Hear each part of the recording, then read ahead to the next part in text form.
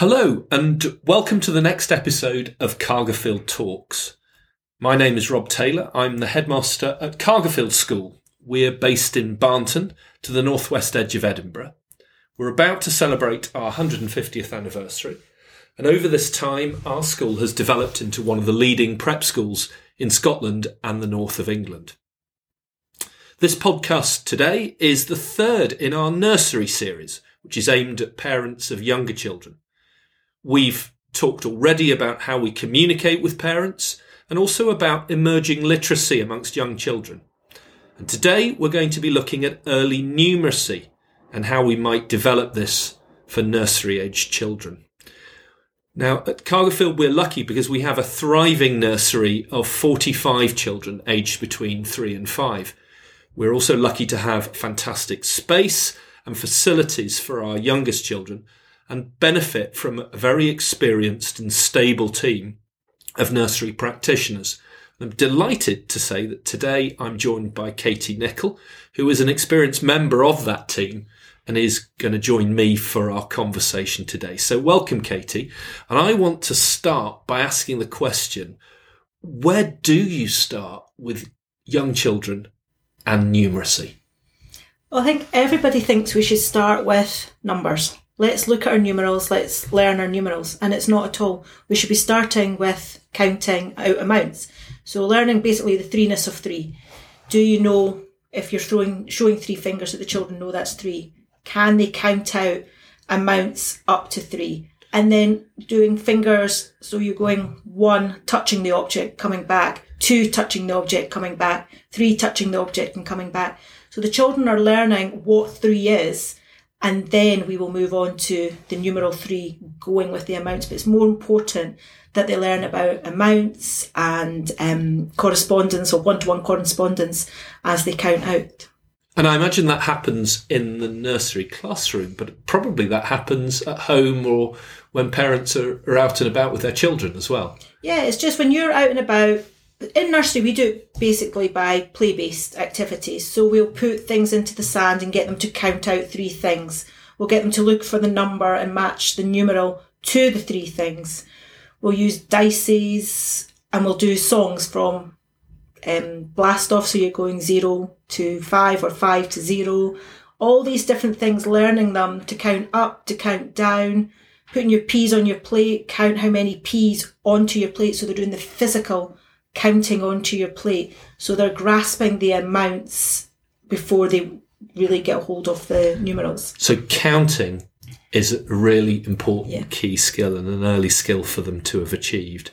And you talking about going upwards and going down, so they've got to be able to manage it both ways, forward and backward, I think you said. Yeah.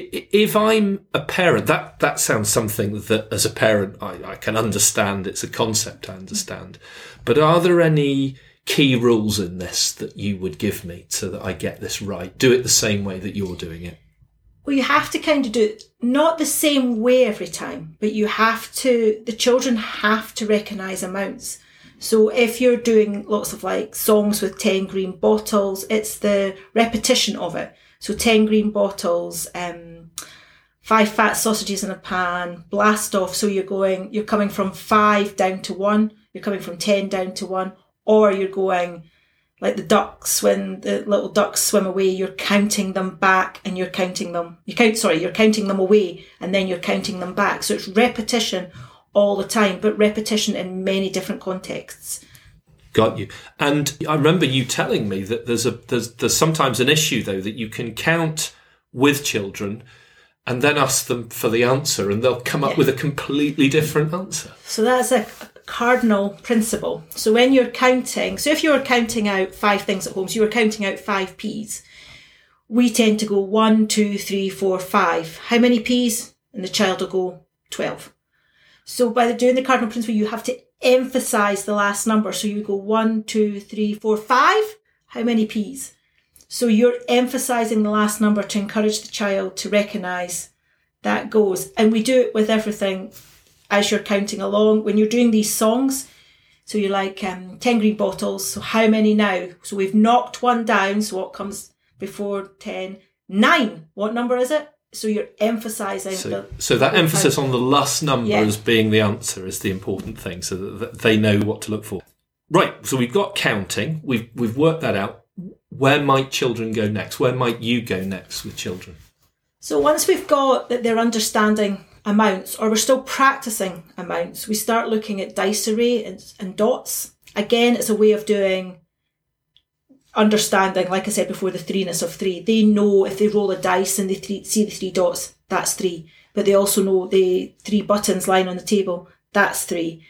The three number is three. It's getting them to link all these bits together. And again, it's through repetition, through games, snakes and ladders, all these kind of games where they're linking the dice arrays to either the games they're playing or counting out amounts, or even just as you're walking around the school, you can see these numbers around, and it's getting them to look at the three and recognise there's three dots underneath, so it's still the same principle they're looking at. And if you're working with the dice, these numbers have a pattern, don't they? Yeah. So perhaps you're looking at that pattern.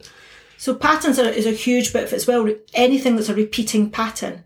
So even if you're doing, like we do quite a lot of shape repeating patterns, you're counting from 0 to 10 is a repeating pattern, because as soon as you get to 10, you go to 11, 12.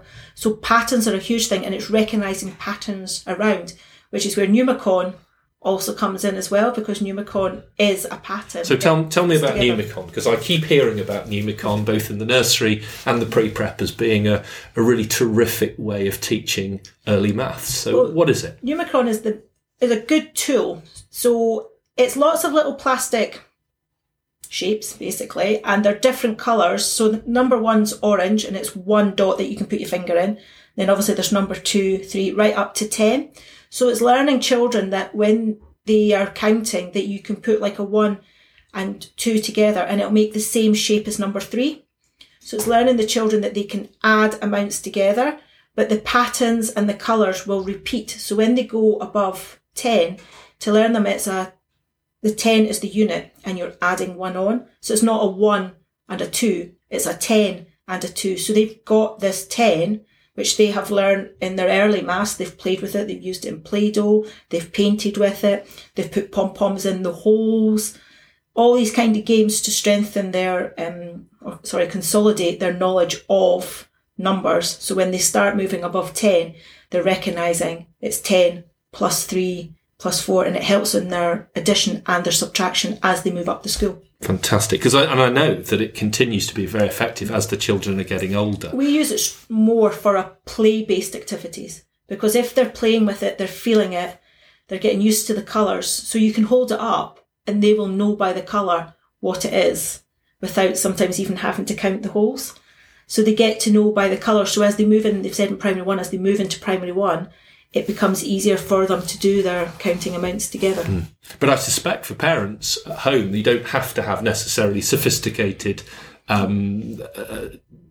school-based devices, perhaps plastic cups. Or You can use anything down to your peas, your chips, your cups, your forks, your knives, even counting the little tongs on your fork is a good way to do it. It's just making it really fun and doing it repeatedly in every context, and then they're secure. So that brings me round to, I suppose, the important question.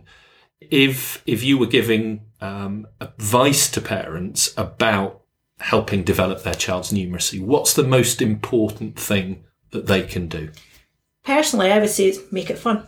Have lots of fun doing it, but allow your child also to make mistakes, because they have to learn their trial and error and build the resilience of doing it. So if you're making it really fun, allowing them to make the mistakes and then helping them work through to get the correct answer, or whatever, even if it's snakes and ladders, to make sure they get to the top, make it as much fun as you possibly can.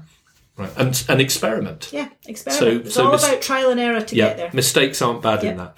I suppose a follow-up question might be, if I was concerned as a parent that my child was struggling with those concepts, what should I do? Come and ask us. Come and ask the nursery teachers. Seek advice, because it might be something as simple as, well, do you know what, take Numicon home because they can do it in Numicon. Get practicing with them. They'll build their confidence. They'll manage it. And something you can reinforce with them when they're at nursery. Don't stress over it. It could be age stage development and they will get it. Just make it fun. And the more fun, the better chance you've got that they will get it. So that's the key message. Numbers must be fun. Exactly, and they'll move forward.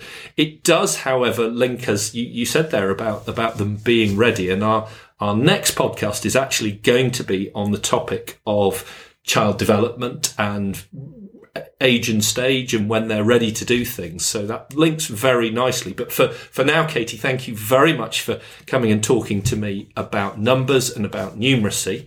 And to our parents, thank you for listening in to our thoughts. Please share this podcast with your friends and family if you think they'd be interested. And let us know whether we've answered some of your questions as well. We're very keen to get feedback on whether you're finding this useful and helpful for your younger children. For the moment, though, thank you for listening, and we look forward to speaking to you again on our next episode of Cargerfield Talks.